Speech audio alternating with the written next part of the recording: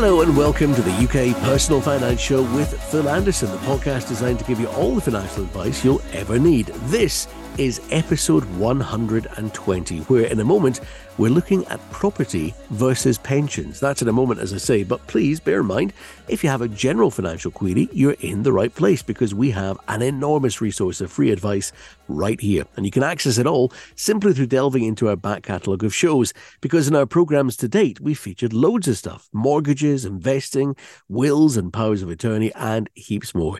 You name it, we've done it pretty much. And last time we looked at whole of life insurance. Remember, we can drill down and focus on just about anything forensically. Find the UK Personal Finance Show with Phil Anderson on Apple or wherever you get your podcasts, and you'll get us there. As I say, an enormous resource, all available for free. Find our previous shows after listening to this one and have a binge on what you need. While you're there, if you could rate and review us, for instance, you can tell us what we need to address to help you out, and follow the show. And then that way, you'll get that episode when we record it next time. I'm John Ellis, and joining me on this occasion, deputising for Phil, who's on his jollies again, is his colleague at Phil Anderson Financial Services. It's Andrew Scouller. Hi, Andrew. Hi, John. Thanks for having me along today. Okay, so property versus pensions. The idea of using property to either bolster or even replace the necessity for a private pension. It sounds like the sort of thing which is maybe reserved for the wealthy or those inheriting wealth.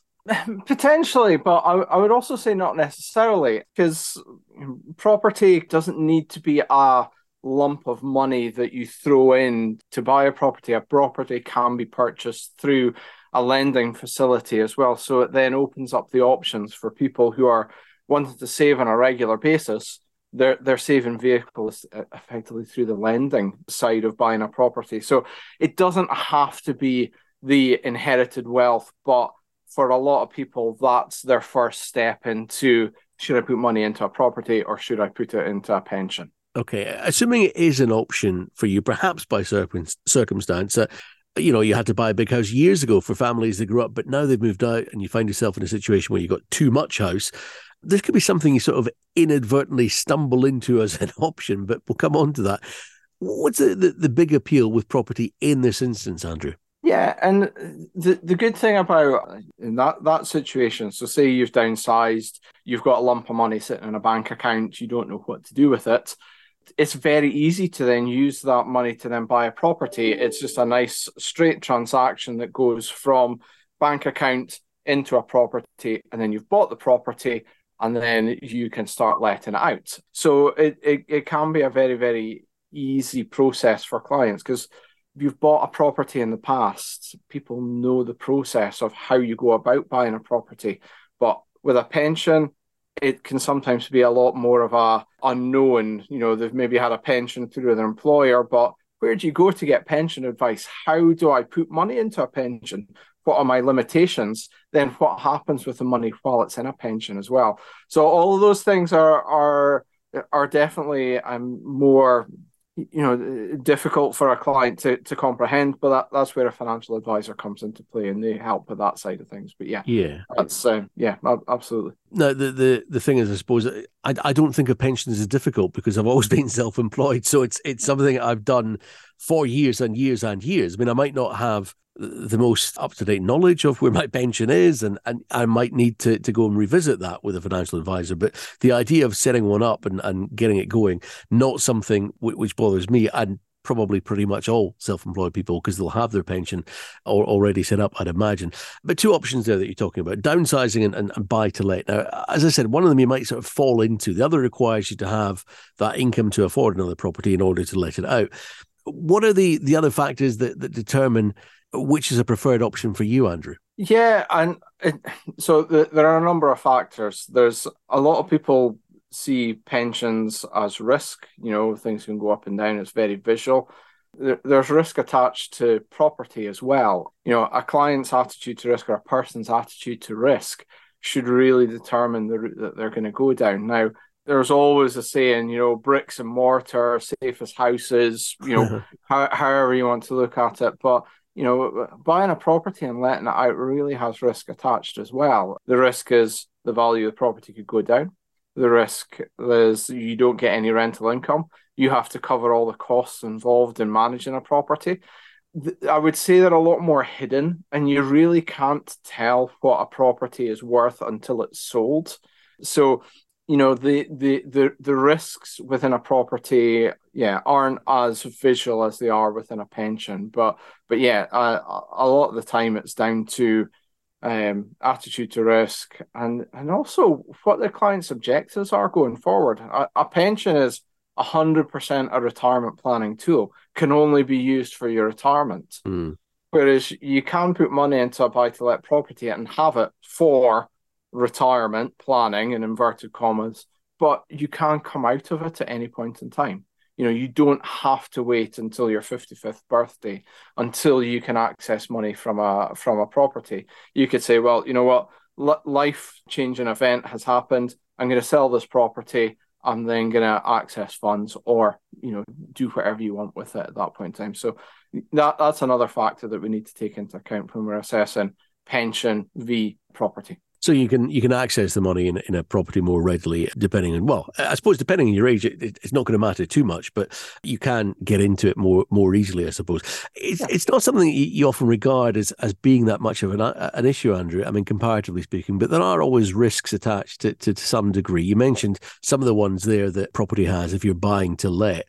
How do the risks compare between property and pensions, though? Yeah, there's risks in everything that we do in life. Crossing the road, there's risk attached to that. But with regards to pensions, I would say the risks are a lot more visual, as in you will get a valuation of your pension every month, every quarter, every year, however your pension provider reports to you, and you can physically see how that money is invested and how the value of your pension is going up and down. So stock market going down, you will see a drop in the value of your pension. Bond market going down, you will also see a drop in the value of your pension. And you could say, well, it was £100,000, it's now £90,000. Oh my goodness, I've dropped by £10,000. Now, that could happen in a property as well. You could buy a property for £100,000, and a year later it's worth £90,000. But you do not see that unless you go and get a valuation or you're going to sell the property. So there's a lot of similarities, but in a pension, it's visual. You are protected. You've got pensions are protected by the Financial Services Compensation Scheme. So if a company goes bust, you've got a bit of protection in the background there. But there is also risk around how funds are invested.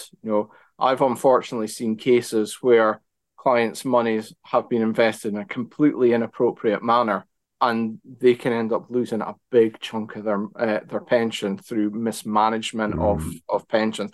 Really not anything we look at here at Phil Anderson, but it exists. Yeah, okay. Often you get a feel for how things might go in the future by looking at how they performed over time in the past. You're talking a little bit about it there. When it comes to property versus pensions, which has performed best historically, or is it too difficult to tell? No, we can actually quantify it, because there are a good amount of indexes and things to look at. What I'm going to look at just now is what house prices have grown by since 1980. So that's 42 years, 43 years now, of growth, and what a property was worth then and what it's worth now. And that's one element to a property value. So if we look at the average house price in 1980, you're looking at an average house price of about 19,273. Fantastic if we could buy a house back then. Do you know what that was for? I mean, is there an average house? So is it 3-bedroom house? Yeah, right. Just your kind of average 3-bedroom house, nothing fancy or anything like that. If we now compare it to what it was worth now, we're now looking at 240,000. Wow. So think about what 240,000 can buy you now. That was what you could have bought it for, 40 odd years ago. So if you're to put a figure on that percentage growth, that's 1,145% growth over that time frame, which sounds astronomical. But if we were to say you invested that same amount of money on the same date and then got a fixed interest growth, let's say over that 42 years, you would need 6% growth in an investment to get the same return over 42 years. So 6% isn't a huge figure. Yeah, it's not out there, is it? I mean, it's not. No. It's not unachievable, certainly. No, not at all. And especially, there's been a lot going on over that time scale. There's been recessions, there's been record high interest rates, there's been all sorts of, banking crises, COVID, all sorts of things going on. So, everything has an impact. So, is one better than the other? Now, there's always the argument that on top of capital growth of the property, you're going to get rental income as well. So that is, it's like, well, what do I do with that rental income? So if I've let that property out for 42 years, I'm going to have 42 years worth of income from that. Now, ideally, if you're treating this as a retirement plan, then that money will have either been put to one side, it will have then either been allowed to grow, reinvested in another property, etc. Or you've got that factor to take into account as well. But remembering that that income is taxable, so you're liable to income tax, etc. on that side of things. With regards to a pension, you can also argue that depending on how the money is invested, you can get dividends. So dividends, albeit not at the same level as rental income, can get paid back into the pension, and that can then buy additional units within the portfolio you're invested in, and then that has a kind of compounding effect. So there's so many factors to take into account to say what's better, pension or property. But welcome to the complex world of financial advice. Nothing is straightforward. I have to say, you're not making me come down on any specific side, one or the other here. And I was hoping to get to that by the time it reached the end of the episode, but we'll see. We might do. Now, let's take a closer look at the buy-to-let option specifically here, Andrew, because you touched on, some of the things that potentially are hidden that you don't really think about when you're buying a property to let, but which can rear the ugly heads. What are the other pros and cons with a buy-to-let property? Okay. So, we've touched on the pros. So pros are capital growth of your property. So hopefully you'll get the same kind of growth over the time you hold it, and you're getting the rental income. Great. All things going well. That's brilliant. You also then need to think about the purchase of the property. Now, in Scotland, there's a surcharge for a second property, it's stamp duty effectively.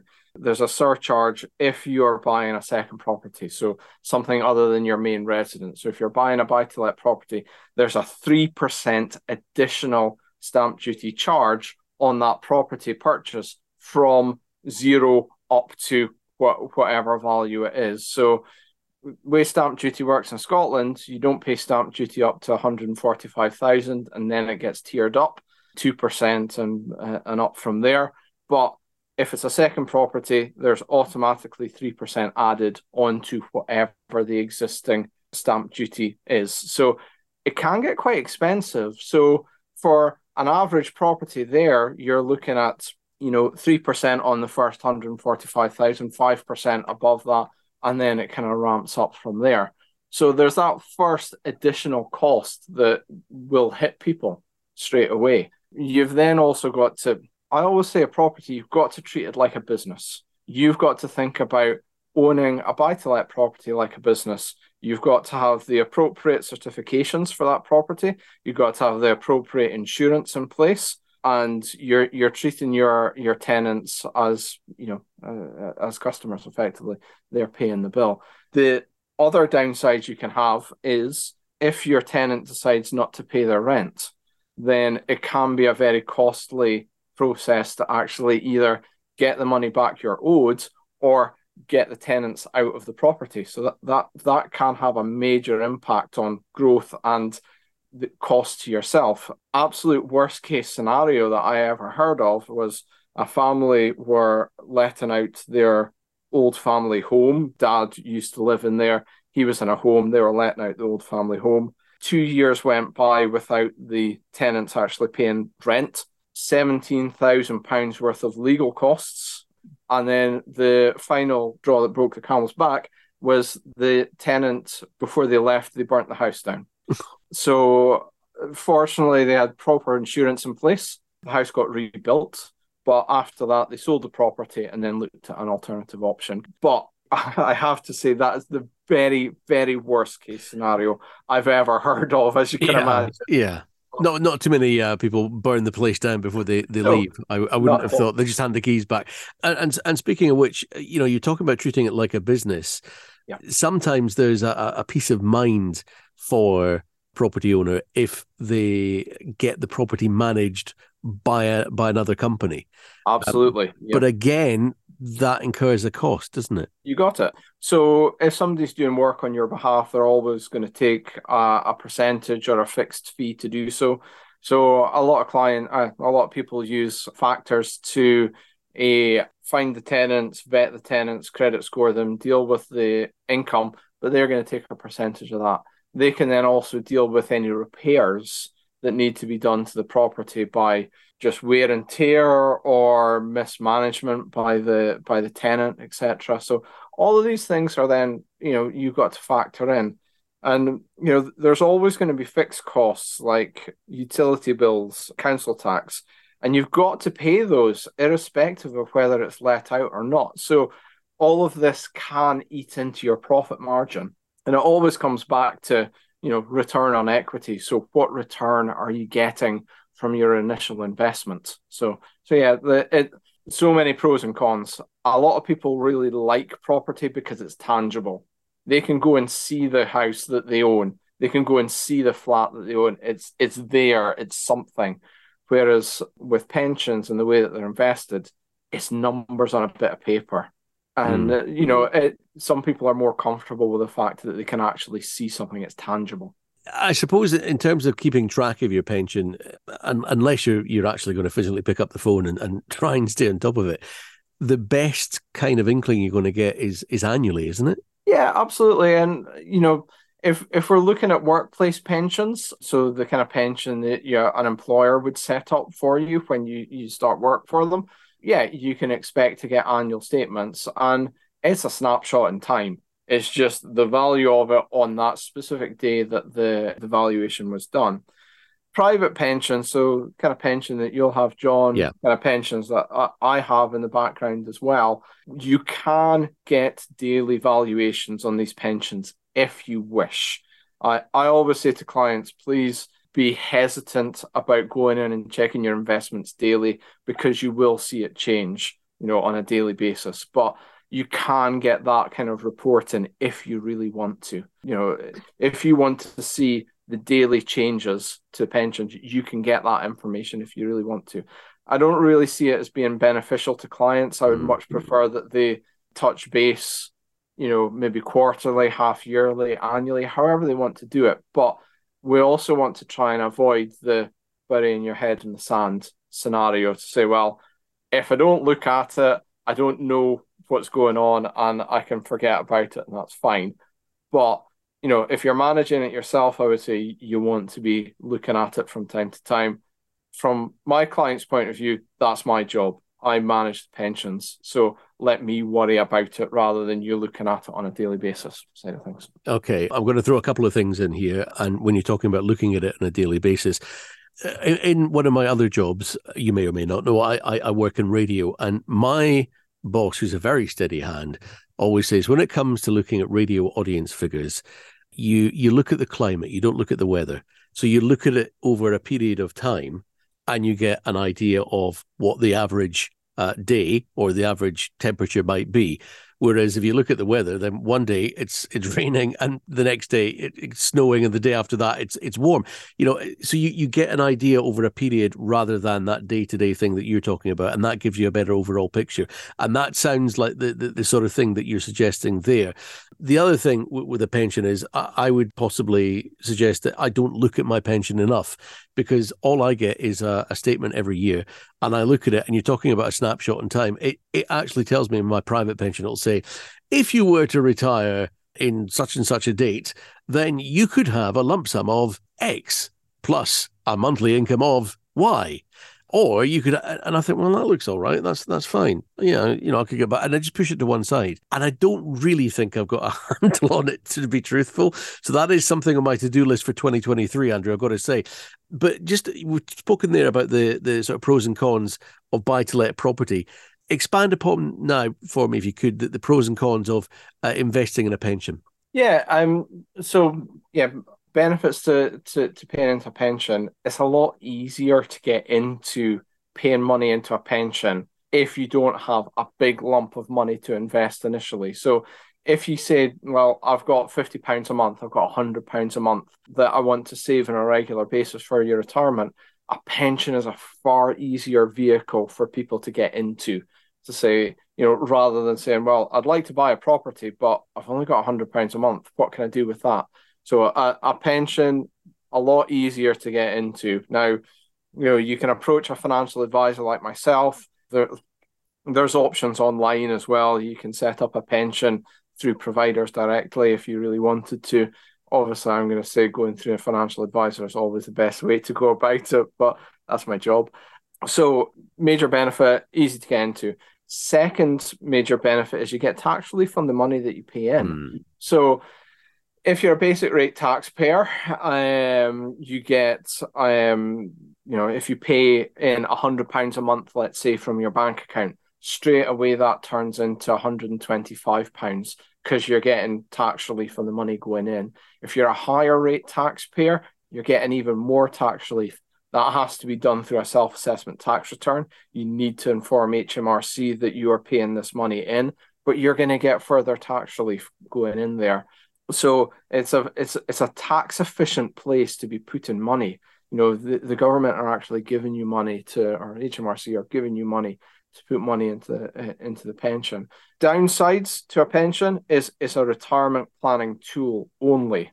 So if you're saving money in, so say you're 20 years old, for example, saving money into a pension, the earliest at the moment you can access a pension is 55. That's going to be changing to 57 in a few years' time. I can also see that moving up to 58 as well. It's normally 10 years before state pension age.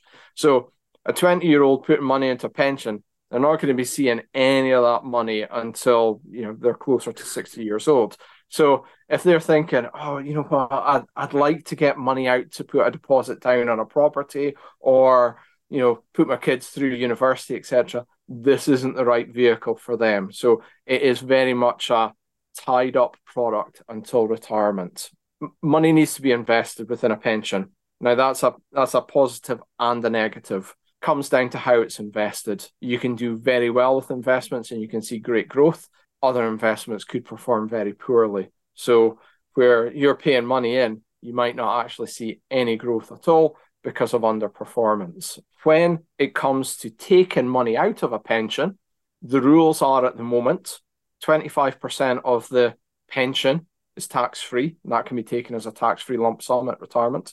The remainder of the pension, if you take that out as an income, that's then liable to tax. And it's income tax that is liable on pensions at the moment. So if you say, well, I'd like £20,000 a year income from my pension, then that's going to be assessed against your annual allowance, and then you'll pay the appropriate amount of tax like it is an income. So you get tax relief going in. You're also going to be taxed on the way out, though. But hopefully, if it's done correctly, you'll get more of a benefit from the tax relief going in than you're going to have from the tax coming out. Okay, a lot of things to sort of unpack there. The first of them is persuading your average 20-year-old that a pension is the thing for them, I would imagine, is quite difficult, just because that's not what they're thinking about when they're 20. In fact, if they're thinking about anything when they're 20, I'd be surprised.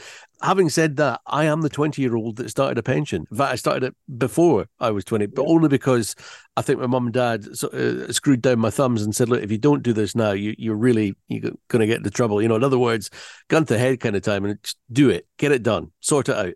So I did, and it's been going ever since, even though I haven't done much about it, except for pay whatever it tells me to in any given month. So it's increased across the period.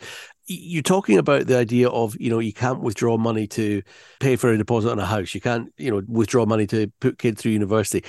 I'm going to flip that slightly, Andrew, and say, well, for a lot of people, that's probably actually a positive. You can't access it. You can't do anything with it. Therefore, it's just going to accrue and it's going to be a massive, big lump sum, and all the better for it by the time you are able to access it. So you can look at it from either side, because I know full well that one of the things my dad always used to say, and I think I've used my dad as an example, both good and bad, on this show in the past. One of the things my dad always used to say was, as soon as you get some money, do something with it, because if not, I guarantee something will come knocking at your door that requires exactly that amount and maybe £5 more. So, it is that sort of thing. If it's not seen, if you can't access it, but it's going in all the time, then maybe it's better for you.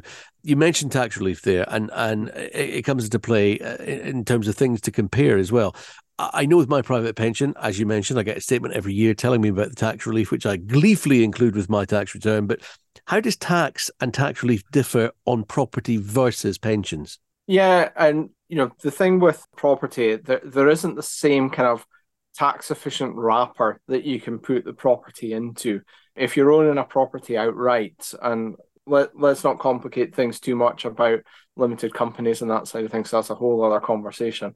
If somebody's owning a property just on its own, it's not in a tax friendly wrapper at all. So you've got stamp duty tax on the way in, you've got income tax on any income that you're getting from a property. And then when it comes to sell the property, you're then liable to capital gains tax. And that's basically the profit that you're making on that property is then taxed. Now, there is an allowance at the moment that is going to be reducing next year and then further down into the next tax year. So you can pretty much be saying that pretty much all of the profits you're going to be making when you sell that property, if you sell that property, is going to be taxable. And that can have a massive impact on somebody's end strategy. A lot of people don't sell the property, though. They'll just continue renting it out, and then that'll be their income, like a pension would provide. But, it's something to take into account, because whereas pensions are income tax, property is capital gains tax. And the allowances are the allowances are very similar at the moment, but they're going to be changing quite significantly over the next couple of tax years. So yeah, at the moment, it's not the most tax-friendly place, but a lot of people feel there's enough benefits to property to make them want to go down that route. Okay, what you're saying is, as things go on, it's going to become less attractive. So if you're talking about getting to that end stage, when you finally do get around to retiring, Andrew, and you can access that pension, the difference is in each one when you reach that stage. How is the income tax? Do you have capital gains tax to pay? Well, yes, on the property, but obviously not on the income from pensions. So the capital gains, you're saying as we move forward in time, it's going to be less attractive perhaps to have a property sitting there that you're leasing out, which is giving you income for a pension. Well, it would be less attractive to sell it, because the capital gain is only applicable when you sell that property. So what you'll probably find is that if somebody, let's say, has owned that property for 42 years, like the example we spoke about earlier, they will be far more inclined to say, I'm going to leave the property there and I'm going to just take the income from the rental side of things, rather than having to pay £30,000-40,000 in tax if I then sell the property, because then I've then got £200,000 in my bank account. What do I do with that money at that point in time? So the costs to the person to get the money back into their account could be quite high. So I can see that as being a negative influencer, whatever you want to say, to sell the property when it comes to retirement. So more than likely, people will end up just keeping the properties and then just using the rental income as their retirement income, if that makes sense. And then leaving the property to next in line or whatever. Potentially, unless rules change. Now, this is the joys of financial advice. This is the joys of my job, is we are constantly waiting for the next budget to come out to really determine how advice is going to give. Now, somebody could be listening to this podcast 5 years from now. I'll be thinking, what's he speaking about capital gains tax? Because that could be a completely different scenario then to where it is just now.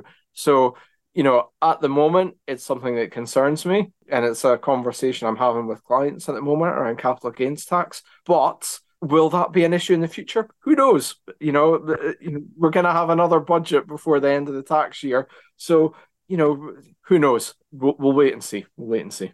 The interest rate changes over the last year, have they impacted property, and has that impacted on pensions? Yeah, there's been a few impacts. One major impact is if somebody is effectively leveraging their money to buy a property, as in they've taken out a mortgage to buy a buy-to-let property, the interest rates that they're then paying on that lending is going to have a massive impact on the profitability of that property. You may be in a position where you're barely just covering your costs. So the income that you're then receiving is servicing the debt. So then you're hoping that the property is going to go up in value. That's the only place that you're going to get growth, because the cost of servicing the debt is getting more and more expensive. Now, that will probably go up again this year. The forecast is for interest rates to keep creeping up, and unless somebody's on a fixed rate mortgage, they're going to see their payments go up. It's also had an impact in investments as well. It's having an impact on bonds and gilts, which can be a big part of how pensions are invested. They were always seen as the stable element. A bond and a gilt is loans to large corporations and governments. And the issue with a lot of this lending, it was set up when interest rates were very low. So, they're paying a low interest rate on that. Now, with inflation going up and interest rates going up, a lot of that lending is worth a fraction of what it was 2 years ago. So we're seeing, drops in value in that area. So interest rates are having an impact in pensions as well, but it's in a slightly different way to how it's impacting property. But everything is interlinked, and that's a fascinating thing about financial advice and finances, just how everything has an impact on everything else, and the correlation of factors. I find it fascinating. Absolutely.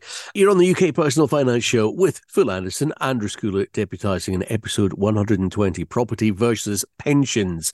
And I'll ask you here, Andrew, anything that you feel that you should add, just as a sort of underline to the episode so far? As with everything, whenever you're choosing to make a big financial decision, it's worthwhile speaking to a professional in that area. So financial advisor like myself, sitting down and having a chat to say, look, this is what I'm thinking about. Does this make sense? Even just getting a sense check, that's what financial advisors are there for. They're there to help guide you through all the minefields that are there. So if you are considering the pros and cons between pensions and property, please have a chat to a financial advisor, get their opinion, and see where you go from there.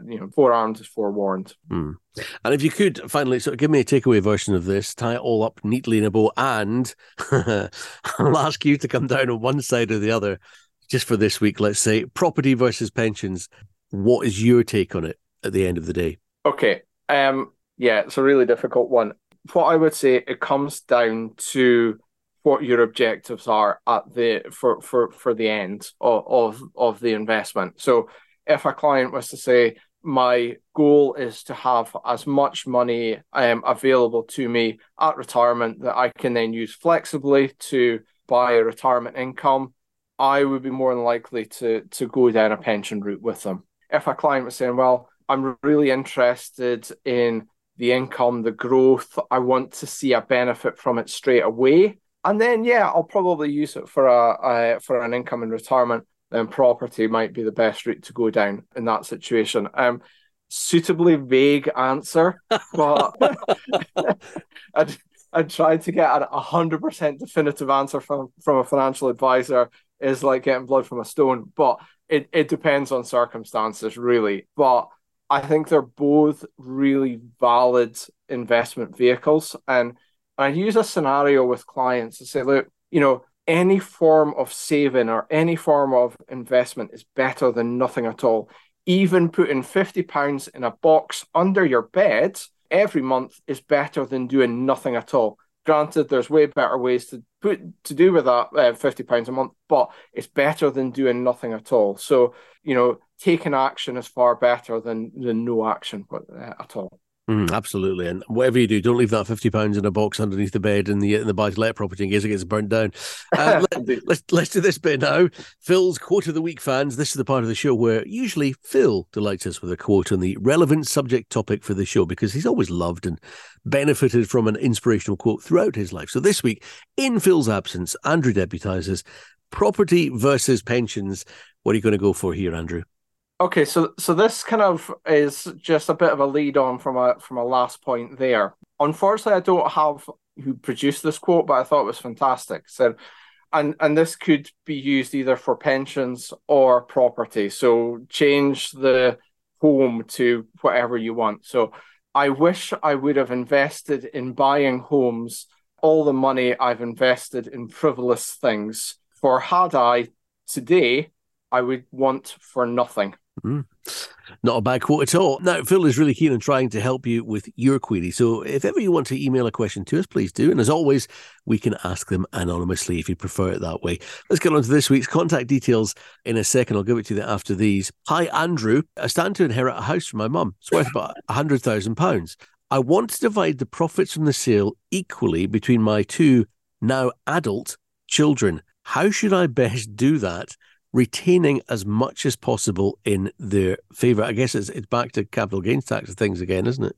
Yeah, absolutely. Now, I'm going to make the assumption that the money's been received, any inheritance tax has been paid, and effectively the money's sitting in the bank account. Now, you can do whatever you want with that money. Absolutely fine. If you want to give it all to kids, if you want to, give it to friends, etc., that's absolutely fine. But the issues that you need to be aware of is a thing, again, it's inheritance tax. It's if you give more than £3,000 to your children in any one tax year, it's classified as a potentially exempt transfer, or a PET for short. Now, the issue with that is within a 7-year time frame. So if you've given the gift, effectively you've got a 7-year ticking clock that then reduces. If you die within that 7 years, a percentage of that gift is then taken back into your estate for calculation purposes, and there could be inheritance tax liable for the children, not the estate. The children need to pay that, even though they're grown up. They need to pay the inheritance tax before the estate can be settled. Now, a lot of factors to be taken into account there, but it's just something you need to be aware of, that then if they use that money to buy a property, etc., they've then potentially got to find that money to pay the inheritance tax. Now, if that is an issue, or if that may be an issue, there are ways to mitigate that, stepped life insurance policies, etc. But again, if you're unsure about the impact of a gift like that, please speak to an independent financial advisor and they'll be able to talk you through whether it's going to be an issue or not. It's the last thing you want to consider, isn't it? That you're going to have to find 7 years and sit in a sealed panic room with pizza being slipped under the door so that you don't catch anything. in the hope that you can just survive through those 7 years. Now, next up, here's one from Caroline in Port Lethen who says, Hi, Andrew, I'm self-employed and actually I'm doing okay financially with around £1,000 a month surplus to my requirements. How should I consider using it? Before anyone shouts, I already have an emergency account too. I'm a regular listener. You can tell that she's sort of puffing out her chest as she says that. But £1,000 a month surplus to requirements, what's the best way to use that? Well, Caroline's in a fantastic position. And again, when a client approaches me in this kind of situation, we start to put together a plan. We look at what their objectives are. So, are they looking to access this money between now and retirement? Is there life goals that they're wanting to save for? Next property, putting kids through university, weddings, etc., so on and so forth. So we take all of those into account. We then look at what's the most tax efficient use for your money. What are your growth aspirations? What is your attitude to risk? All of these side of things are taken into account. And then I would structure a plan for them to say, well, some of the money is maybe going to an investment ISA. If that isn't being used, we're putting money towards pension, because if she's a higher rate taxpayer, then there's major benefits towards putting towards a pension, and especially with income tax rises going forward that's just been announced by Scottish Government. So major benefits to doing pension planning as well. So all of these factors we would take into account. She may have kids. She may want to be saving for them as well. We would look at what options are available there. So £1,000 a month is a fantastic amount to be then putting a plan together to say some goes there, some goes there, and what's the best use for the money going forward. So yeah, absolutely. So please just get in contact. We can have a chat about the options. I would just say as well, before you get in touch with a question, you might want to take a look at our back catalogue, because we've covered an awful lot of topics. We may well have touched on what you're interested in. I'm John Ellis. Thank you for joining us for episode 120 of the UK Personal Finance Show with Phil Anderson. If you feel you need a helping hand with anything we've been discussing or anything else of a monetary matter, find Phil for finance. Search Phil Anderson Financial Services online, or join the Facebook group for the show. Search Personal Finance Community. That's Personal Finance Community on Facebook. Phil's on Twitter and LinkedIn as well, or why not email Phil a question he can answer on a future show. His address is phil@philandersonfinancial.co.uk. That's phil@philandersonfinancial.co.uk. Send him your question, and Phil could be answering it in an upcoming podcast. And please be assured we won't use your real name if that's how you'd prefer it. Remember, if you found this useful, please rate and recommend us. And please follow us on Apple or wherever you get your podcast, and then you'll get us every week with the info you want when you need it. You'll get all the links you need on Phil's social media. Good luck with your money. Phil's doing his best to help make that cash go further. We'll see you next time, and thanks for listening.